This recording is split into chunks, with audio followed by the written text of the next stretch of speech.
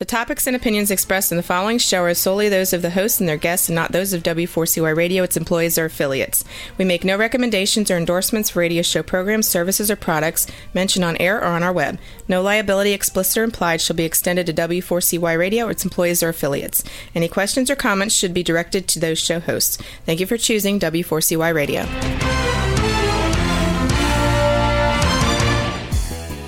Welcome back, everyone, to the Geeks, Geezers, and Googlization Show, the home of Googlization Nation, where we talk with HR and business thought leaders about the crazy shift going on in the world of business, technology, and HR.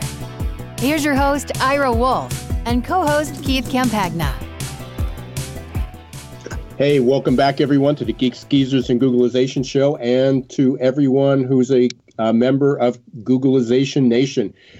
We continue to hope that you and your teams and your families are safe, staying healthy, and doing everything you can to practice social distancing as we're trying to reopen. We're entering the 9th week of the pandemic, at least from how WHO, World Health Organization, defined it. And if you're living in the U.S., obviously, if you've been overseas, it might have been a few weeks or months before that. But this is a really defining moment. And just this morning, I read something from Tom Peters, a couple things. Some of you, hopefully everybody's familiar with Tom Peters, but the In Search of Excellence, which is what his claim to fame. It was a book that came out. I couldn't have told you that it came out 38 years ago. Unfortunately, I'm old enough to remember when it came out and reading it and was in the workforce. But it's 38 years since In Search of Excellence. And Tom has made, I act like I know him personally, Tom has made his whole career has been in helping this pursuit of excellence. I mean, and his one regret is, he says, after 38 years, and reaching millions and millions of people and working and coaching and consulting with, hundreds and probably thousands of leaders, he says we're still in the search of excellence. But he had a quote this morning that I read, and I thought this was just fitting and a perfect setup for our guest today, which is Julie Ann Sullivan. Julie Ann and I met a couple months ago at this point. Time flies by. She has a book called The Catalyst of Change, outstanding book. She interviewed, she'll correct me on this, but I believe it was like 60 some leaders. She narrowed it down to 14, put it into a book. These are the conversations from very, very successful leaders and how important culture was to them. But Tom's quote was, "This is the defining moment of your career." And I think that could go for both leaders and as well as individuals. But this is the defining moment of your career. You will not be remembered by the contours of your balance sheet. You will be remembered by the way you supported people. And that is just coming through crystal clear. We see it. We see it with companies that are struggling but doing well. And we see companies that are doing well, but they've got horrible leadership, which is a concern what's going to happen afterwards. We see it in politics, in government, in business, in nonprofits. We see it everywhere. So, again, I think that was just profound in the conversation we're going to have. And that's what Julie Ann's book is about, The Catalyst of Change. So we're going to get to Julie Ann shortly. He also had a second quote that I posted on LinkedIn. Many of you might have seen it yesterday. And it says, "Community, now more than ever. Organizations are in and of themselves communities. Never forget that." And I think that's what you're seeing is people, we have 35 million people that have lost their jobs and probably a lot more than that. Some people are still have jobs because of the PPP and so forth. But we expect that number is probably going to go up a bit. But there are cultures and there are leaders and there are people that have treated their employees like they belong to a community, like they are part of family. It's not just a buzzword that, we're like a big happy family here. They've truly reached out and done that. and others have failed. It's an epic fail. So we're going to have a lot to talk about. Julianne has certainly got, she's done her homework on this. She's passionate about it, and I can't wait to hear from her. Before we get there, I want to thank Xor.ai, that's XOR.ai, and Success Performance Solutions for helping us be on the air and sponsoring Geeks, Geezers, and Googlization. If you haven't joined yet, I hope you'll go to GooglizationNation.com. It's our free community, and we're focused on the future of work and humanizing work. That's as an important part of making sure that we don't lose sight of the people at work, and also utilizing technology to help do that. Keith, again, you must have had a busy week. Haven't heard from you a whole lot. Sort of miss our lunches and get-togethers, but how you doing? I'm doing really well, dude. Good to be here. It's incredible. I'm seeing, I feel like I'm like the from the field reporter, although there really isn't a field anymore, as it relates to some of the, I'm talking to so many different sales organizations now. I'm starting to see I'm starting to have more and more conversations where companies are saying, okay, we're ready to start making buying decisions. And I talk to sales leaders and executives sitting there that deal with the revenue forecasting. And it definitely feels less uncertain, or maybe what I'm seeing a lot of, Ira, is that people have kind of moved past the uncertainty point, and now they're starting to reassess. And, it's just a wild ride. It's been a wild ride. And, I know that there's so many people that are dealing with significant challenges right now. I think that as the next couple of weeks unfold, we're going to be in a position where we might be able to turn this thing around if we do it the right way, the smart way. But I'm having an incredible time. I really am. And I miss you. And by the way, for those of you listening, we are starting the application process for sponsors for the next year coming up. I can't believe it's already May. October is not going to be that far away. Yeah, no, for sure. And again, if you have something that you need to promote now, let us know. I mean, we definitely can work something out. So let me go back to your uncertainty, and I'll be excited to hear Julianne's perspective on this as well. I don't think it's less uncertain. I think it's as uncertain as it's ever been. But I think that's the new normal. And I think what, from what you said is, and I've seen this as well, that both individuals, but also managers, people, business owners, are starting to accept that this is the new normal. It's that VUCA. It's volatility, uncertainty, complexity, and ambiguity. This is with us for a long time. It's going to be with us well beyond even if there's a vaccine that comes out and it eradicates the COVID-19. The uncertainty and the complexity and ambiguity is here. It's here to stay. So I think a lot of people are learning to adapt to that, hopefully becoming more comfortable with uncertainty, and being a little bit more agile and adaptable, and all the things we talked about for a long time. But there was a need to do it. And I know I don't want to make light, because I know there's companies out there that are suffering, especially hospitality and entertainment. So there's some real dire situations, but just this morning I had 3 new client leads come in. Yeah. And I've said this before, I've shared it dozens of times. As bad as it is, there are companies that are hiring, and even if they're not hiring, they're anticipating hiring. So I think, Keith, I'll dovetail what you said. I'm not sure if that people are comfortable or that there's less uncertainty. I think people are becoming optimistic that they can thrive in an age of uncertainty. And, and again, but there's no reason that people would be hiring, promoting, anticipating that they're going to hire, looking for ways to bring back people better if they didn't think it was going to work.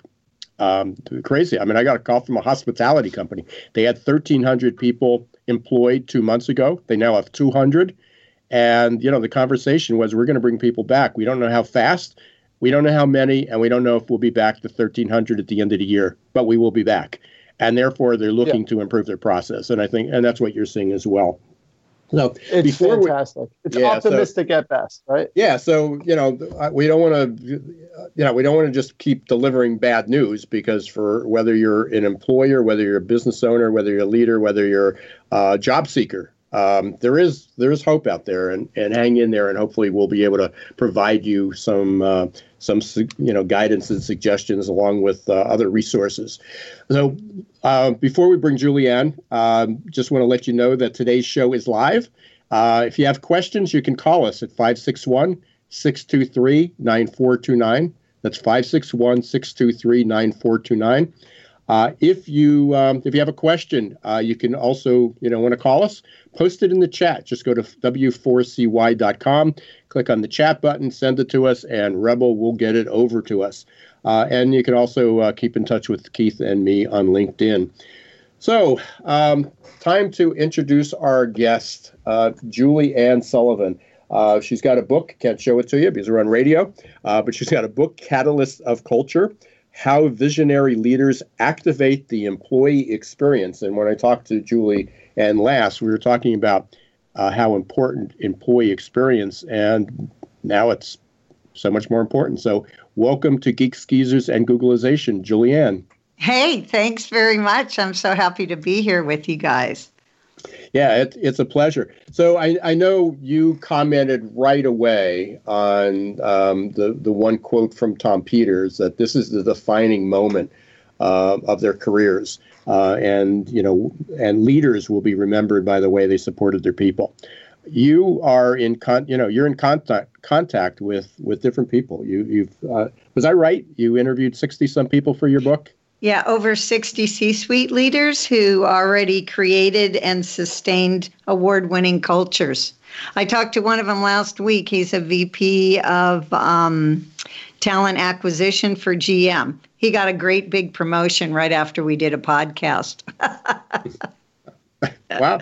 Hey, wait, did he get a hopefully we're all getting promotions after the That's right. We talked to you today. Right. That's all you got to do. That's in Call the cards. 555. No. So that should have been an interesting conversation. So GM, obviously, they were shut down now, and then they were supposed to be making ventilators, not automobiles. What's going on there? I mean, what have they done? What did you learn from him? Ashley Winnett is one of the greatest people I've ever talked to. He was in Australia when I first talked to him. Now he's over here in the States. But not only there, most organizations that I talk to that have great cultures, that understand what that means, they are communicating more than ever. And some of their communication has nothing to do about the business. It has to do about their people. What you were talking about, humanizing work and creating community, that's what these companies are doing. And they're doing that by communicating more often and having some of those communications being about the people in the workforce, not what's happening in the business.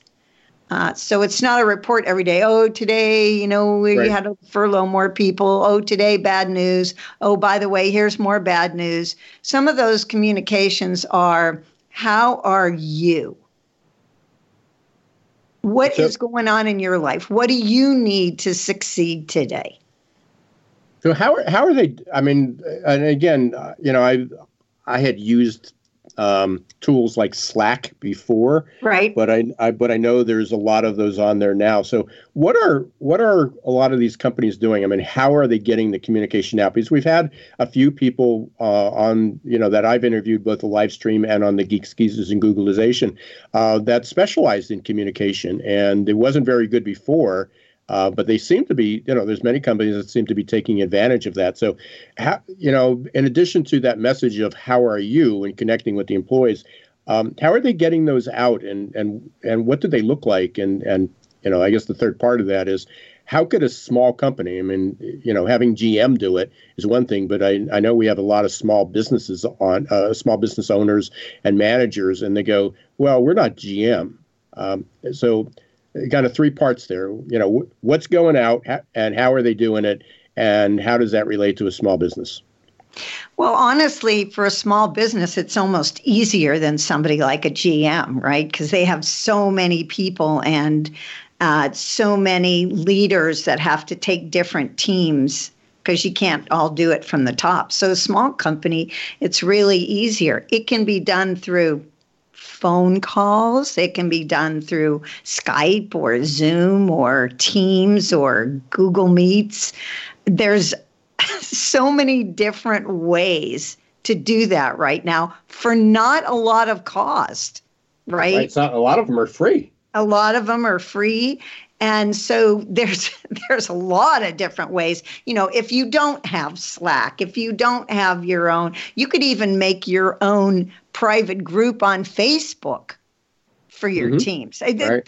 There's a multitude of ways to do it. So being a small company, it's easier. They have no excuse as far as I'm concerned. So that's number one. I don't really want to let them off the hook. It's harder. I'm glad you're hard on it, because I say it all the time. Because again, even with even with like pre-employment testing, the first thing people will call up is that, hey, I just want to let you know we're a small company. Oh, okay. So then it's easier. Right. But it's like, oh, so if you're a small company, I should charge you less. Or you get a default. You don't need hiring tests. I mean, you don't need to screen your employees. You're small. Why would you need to do that? That's only for big companies. Yeah. Why do you need good talent when you have less people? Right. Yeah. I know those people too. Anyway, so that's one way to do it. One idea that I had and have created is I've been running these focus huddles for teams. I do them from my heart. I don't charge for them. They're not a sales pitch. There's no call to action at the end. And they're just a half hour. I've been going in with different types of teams and basically just talking about what short-term goals they can have for long-term success for themselves, for their colleagues, for their community, for their company, just really focusing on that.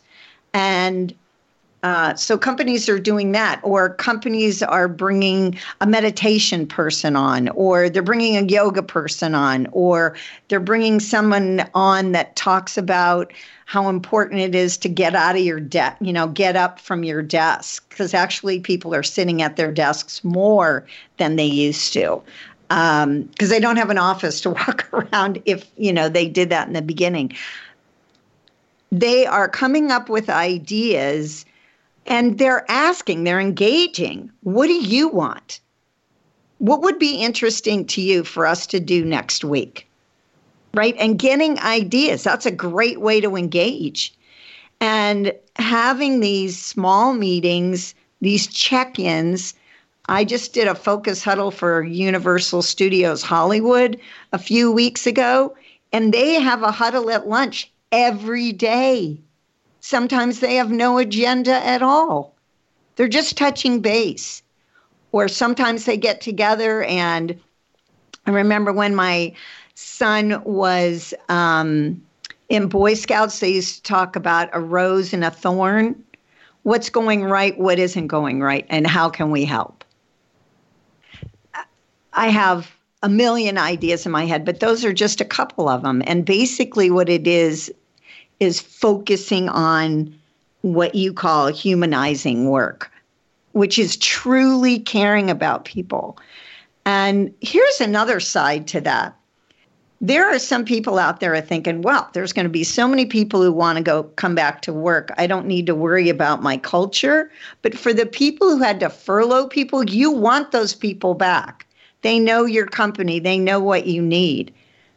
That makes culture important. And although there may be a plethora of people who need work, the more specific talent you need, not only when we get to the light at the end of the tunnel, so to speak, there are going to be less people. The employee pool has been shrinking for years for many different reasons. Now it's going to shrink even more for places where you need specific kinds of talent, because many of those people have decided, I'm going to be my own entrepreneur, and they have the time to do it.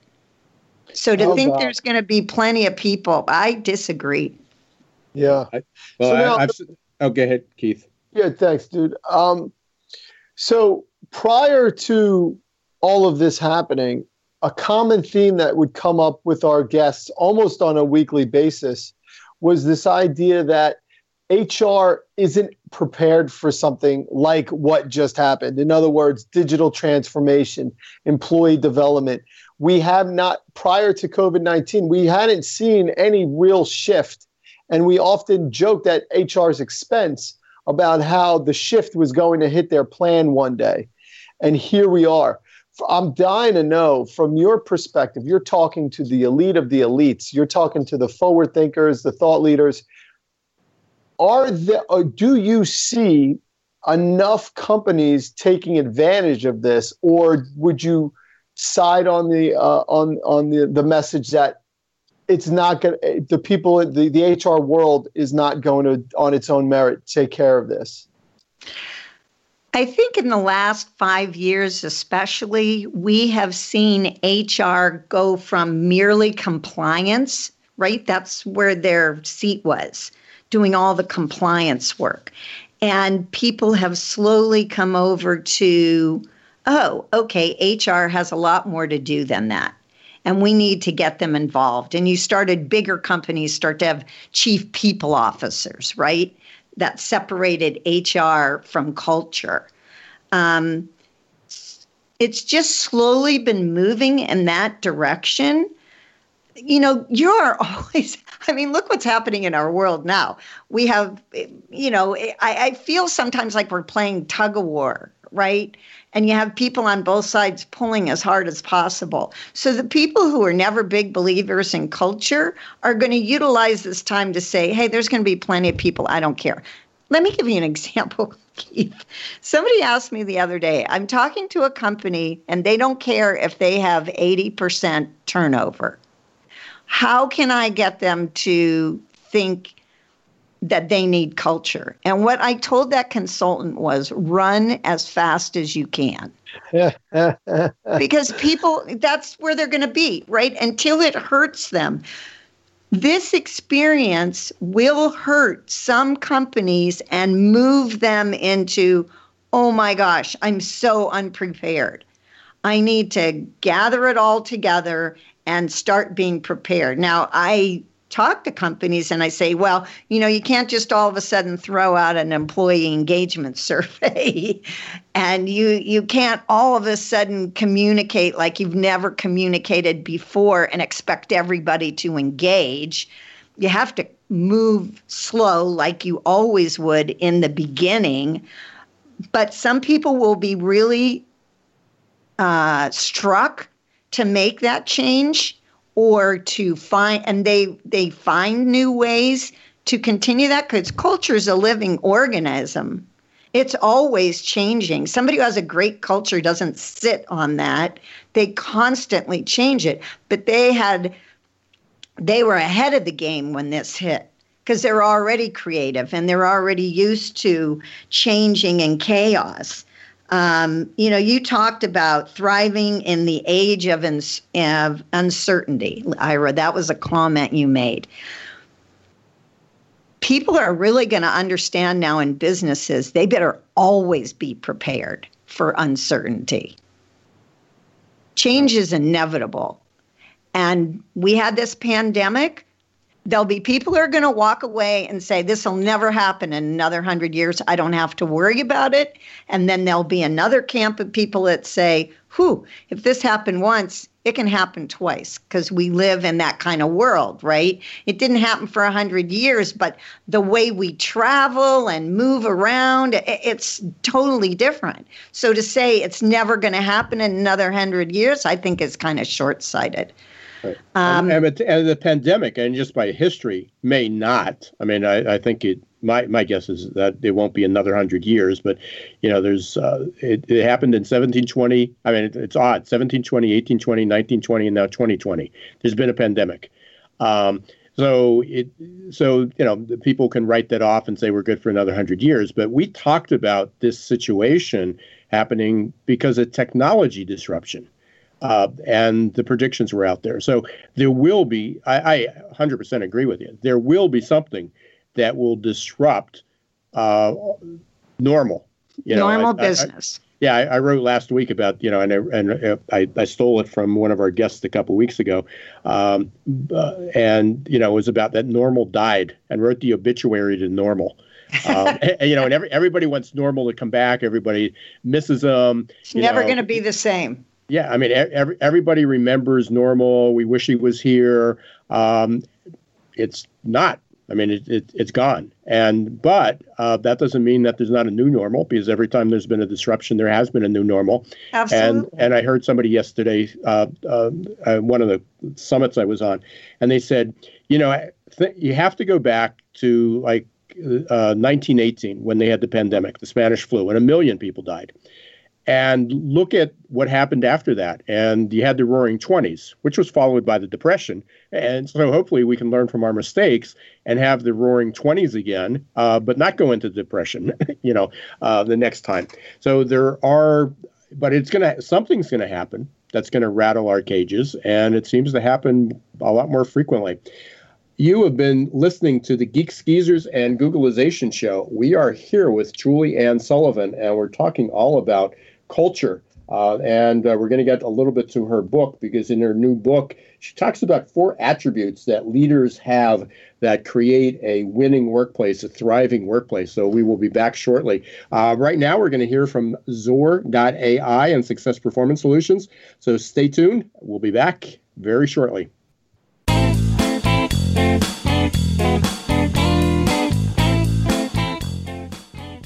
Hi everyone, this is Ira Wolf, author of Recruiting in the Age of Googlization. I'm excited to announce that my online course, Recruitment Marketing for the Accidental Recruiter, is open for business. This course is the culmination of a 2-year-long project and releases recruiting tips I've learned after hundreds of hours of research, speaking with thousands of conference attendees, and interviews with dozens of experts. It's all available to you in Recruitment Marketing for the Accidental Recruiter. To receive more information or get started, visit our website at www.successperformancesolutions.com and click on the tab Recruitment Marketing for the Accidental Recruiter. Imagine how your company would grow if your candidate experience earned a 99% approval rating. Well, to get to 99%, you need the 3 best letters in recruitment technology, XOR. Zoar's text bots, chat bots, and audio bots increased IKEA's candidate conversion rate 455%. Zoar decreases candidate drop-off rates, improves your candidate experience, and collects analytics for future strategies. To learn more, check out Zoar.ai. That's XOR.ai.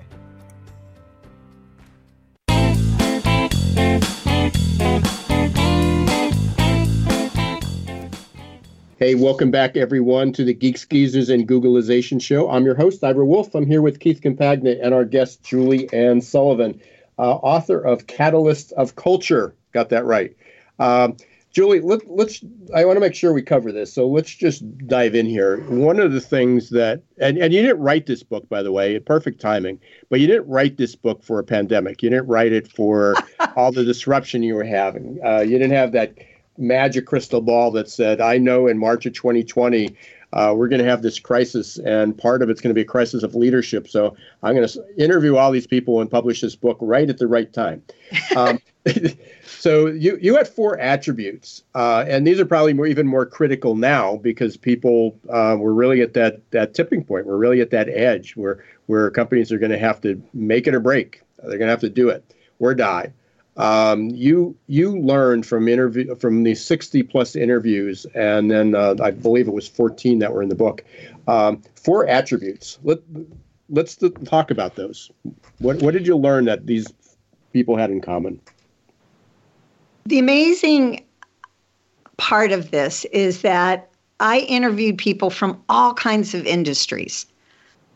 They had varied longevity, very long, 80 years, 100 years, 6 months.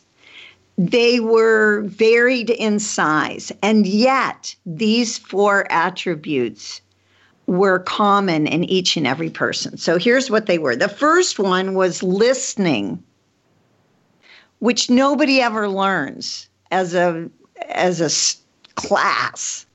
unless they took a workshop from me or a few other people.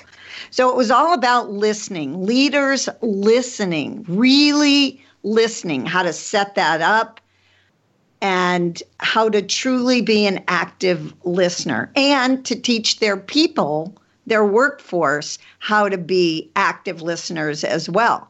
Because as well as that works with leadership and workforce, it works with the workforce and clients and customers. So listening was key. And I'm a communications freak, and I'm all about listening. It just teaches you so much. People think listening is a bother sometimes, but you can learn so much about yourself and another person if you listen. So that was number one. Number two, and you'll see these all interrelate. You can't have one without the other.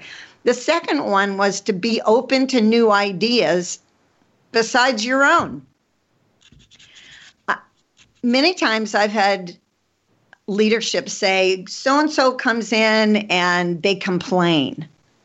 And my answer is, well, then have them come up with an idea, a solution, right? Because then you're saying to somebody, I'm listening to you and I'd like to see how you would solve that. Now, chronic complainers will never come back, right? Because they just want to complain. They don't want to do any work. Other people will come back with ideas which you can listen to and maybe use all of it or some of it. Bill Hageman, who's in the book, from Witham Smith & Brown, big accounting firm, every suggestion that comes to them, they acknowledge in one way or another. Great idea, let's talk more about it. Great idea, not sure how that would work. Can we talk about it? This is why we don't think it'll work at this time. But they acknowledge every single one. So imagine how you engage a workforce by acknowledgement, right? You give people value just in acknowledging. How many companies are there out there that ask for ideas, but they never do anything with them? So that was the second one, open to new ideas. The third one is lifelong learning. And right now, with the companies who are really, truly caring about their workforce, they're including this lifelong learning. And it doesn't have to be about the business. Evan Hackel, who's not in the book, what he does is he pays his people a certain amount of money every year to go out and learn whatever they want. It could be a new app for the business. It could be something that relates to the business, but it could be knitting. And then he asks them to come back and teach anyone else who's interested in the company. So that engages in a multitude of ways. So lifelong learning is really important. If you're in leadership and you're not reading, listening to podcasts, going to summits, continuing to expand your own brain, how can you expect your people to? It's the same, as it is in families, right? If a parent is swearing, you can't expect your kid not to swear. So right. It's like that. And the last one, which is super important right now, is creating safe environments. And that is not only physically, but it's emotionally. And getting to know your workforce by communicating with them often and making them feel like they can say, my mom just came down with COVID. She's in the hospital. I really can't get anything done today. That is my focus. And having them be okay with that and know that you're not going to say, well, that's too bad. You've got to get this project done. As opposed to, okay, let's call up John and Sally and see if they can cover for you so you can have the time and you don't have to worry about this. So a safe environment is as important now as it's ever been. As you can see, all these are. So those are the four: listening, open to new ideas, lifelong learning, and creating safe environment. And every single one of these people who have great cultures have these elements as fundamentals when they bring the culture into the fabric of their workplace. So there's like a million thoughts going through my head, so I'll try to siphon them out here. When you started with active listening, we had I don't think it was on this show. I think it was on my live stream. But I've heard this for years. I mean, because I've always pursued leadership and it's always come up. But it sort of was like one of those to-do things, and you try to be a better listener. But what struck me was you said that very few people really ever take a listening course. And I can't remember the percentage. You may know what it is. Is like 2% of the population has ever participated in some type of listening course. Yeah, that sounds right. Yeah, I mean, it's something we do. It's like anything else. People can't be assumed to know things. That was a problem when the millennials came into the workplace. There were all these assumptions. They should know this. They should know this. They should know this. No. They were told not to ask. They were told not to. It was just, I say, listen, just memorize what I said. You don't really have to listen, just remember what I said, but don't ask questions, which goes into curiosity. So, and the reason that I brought that up was, are you familiar with an Oscar Trimboli? Does that name ring a bell at all? No. He's Australian. You two definitely need to connect. I'll connect you two.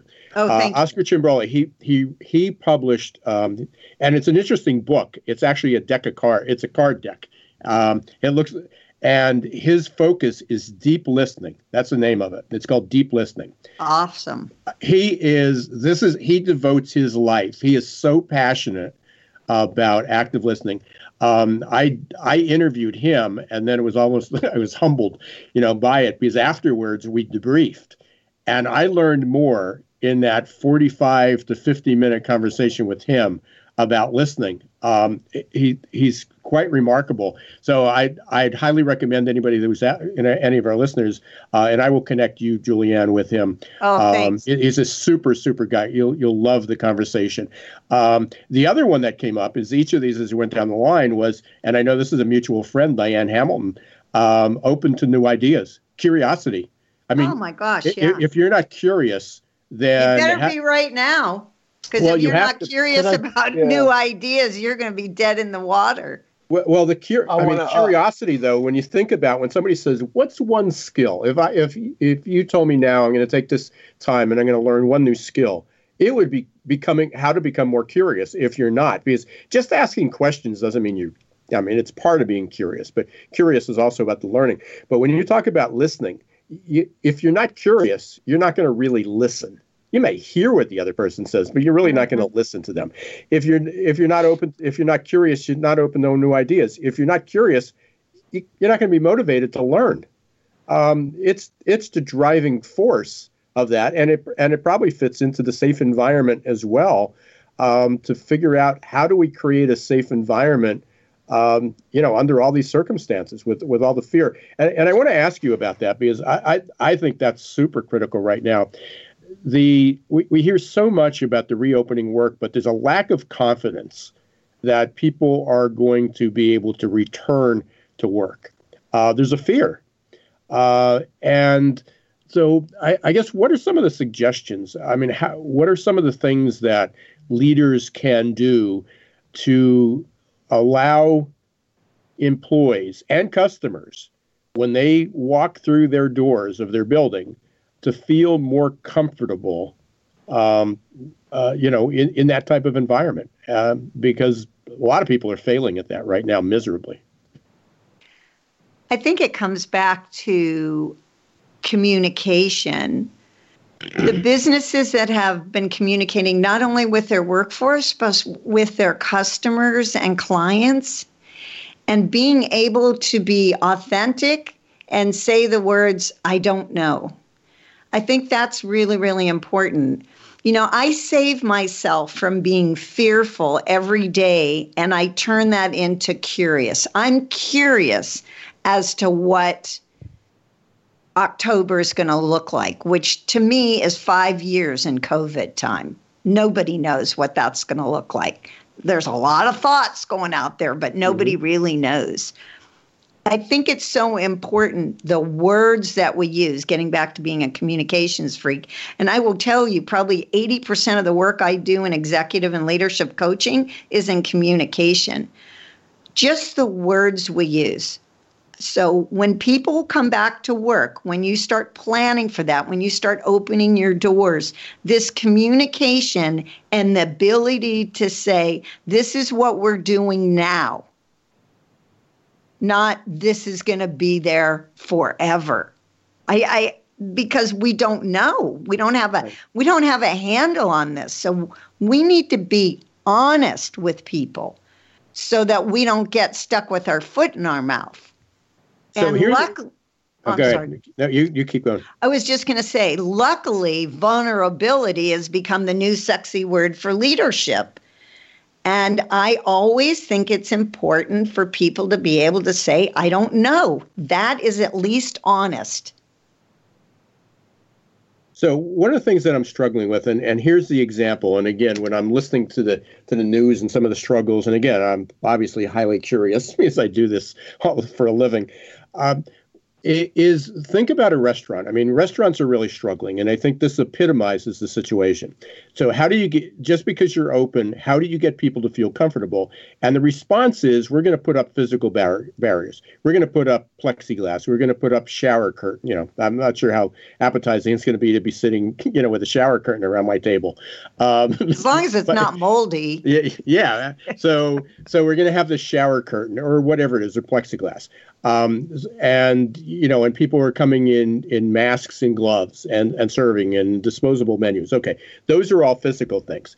But there's still this thing, and my wife always said, hey, if we send it back, I wonder if the kitchen staff will spit in our food, to have it done. There's distrust because that's what you can see. But what happens behind the scenes? One of the questions that came up on a show last night was, how are companies now suggesting to their employees not to socialize outside of work? Because if they socialize, then there's a risk that they come in. So building this emotionally safe environment is a huge challenge. I don't have the answers for it, and I'm not asking for you an answer, but communicating that and having that transparency and maybe even an admission that we're going to we're doing the best we can. That consumers and employees are going to have to trust leadership. Well, everyone's going to have to trust each other. And if I was a restaurant and I was going to open up, even though there's social distancing, and only use part of the tables or whatever, and I've heard they're not going to have like the mustard and ketchup on the table or anything like that, there are still going to be a lot of people, me included, that are not going to that restaurant. So you better keep serving the people who don't care what you do, but they're not going to trust the environment. So maybe this is the question that I was trying to get to. What would make you comfortable? What would it take for you to be comfortable to be able to do that? And you know what? I'm going to be really, really honest with you. I don't know what that looks like right now. That's my honest answer. I am not going into a restaurant anytime soon, but I can't tell you what will get me there. I really can't. But that's that's an important question for people to be asking. But I think people can say something and then it'd be different. I went to Costco the other day, and it was in the morning in the senior hour. And yet when we went into the store, it was very crowded, and they did not make people stand apart to get into the store. Everybody had masks on. And I said to the lady next to me who was crowding me, well, I guess we don't have to bunch up to get into the store. That was my polite way of saying, back up. Yeah, and that's the worrisome. Okay, yeah, and her answer was, well, I guess if it's going to happen, it's going to happen. Well, I will tell you, I won't go back to Costco. There's another store in town here. I don't like the way people act there. So I just, didn't want to do that. Somebody just asked me why won't I go to a restaurant if I went to Costco? Because I was in and out. There's something about staying in an area over time. And you have to eat somehow, right? So. Yeah. But But I think that just defined it, and we're coming up toward the end. But I think you just defined it, and it's going to be a great way to kind of send off the conversation. Is that it was all about culture? I mean, it was that you're not going back to Costco. And again, it wasn't the employee culture, but it was just, how they enforced things or that they didn't think it was important to have that enforce that social distancing outside, even with their customers. And 2 months from now, I may think that's okay, but it just made me uncomfortable in that moment.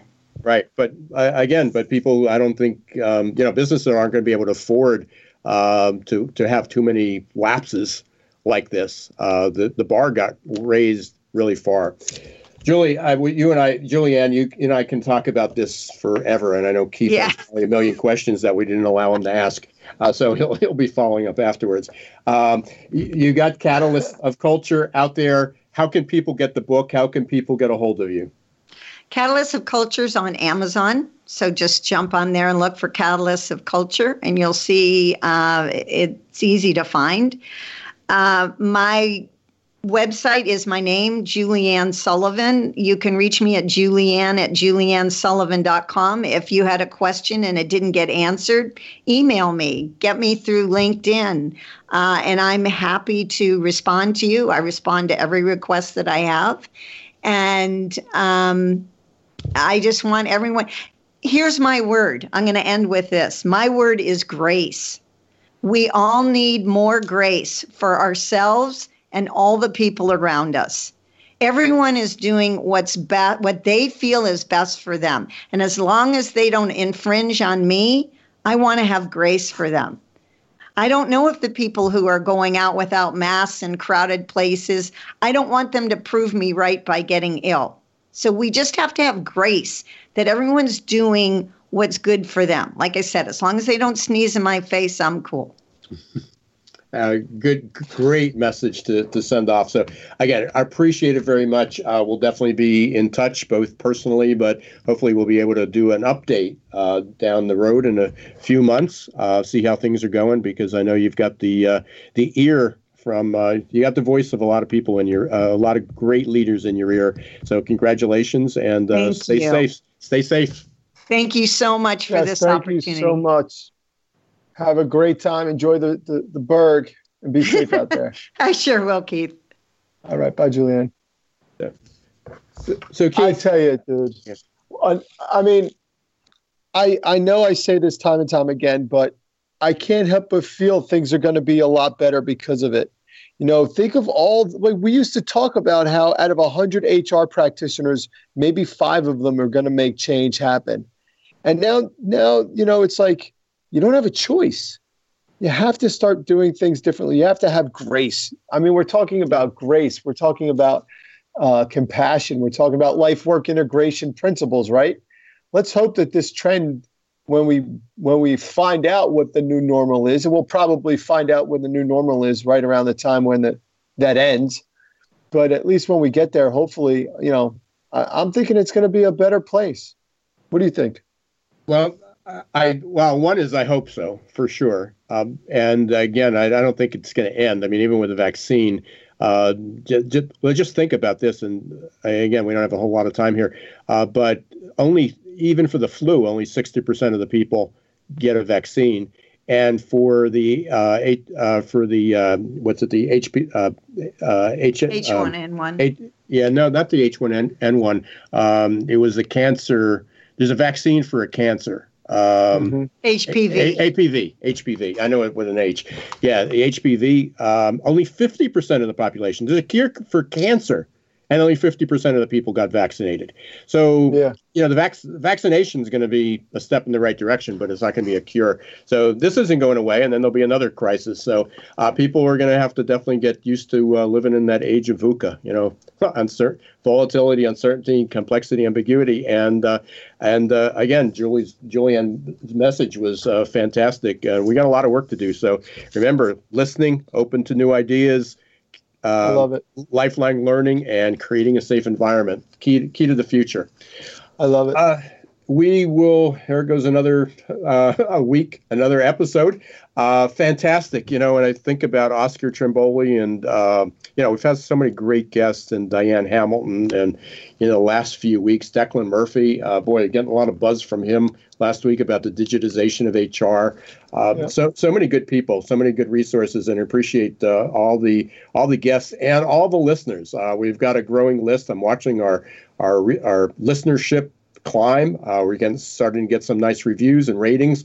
If you haven't rated it, please go up to your favorite podcast or Apple, Google, iHeart, Spotify. Give us a rating. Share the news. This is you've been listening to another hour of Geeks, Geezers, and Googlization. I'm Ira Wolf. I'm here with Keith Campagna, like we are every week. Wednesdays, 1 p.m. Eastern Time on W4CY.com. Or catch all the replays on the podcast, as I just mentioned. So until next week, this is Ira Wolf, Keith Campagna. Don't let the shift hit your plans.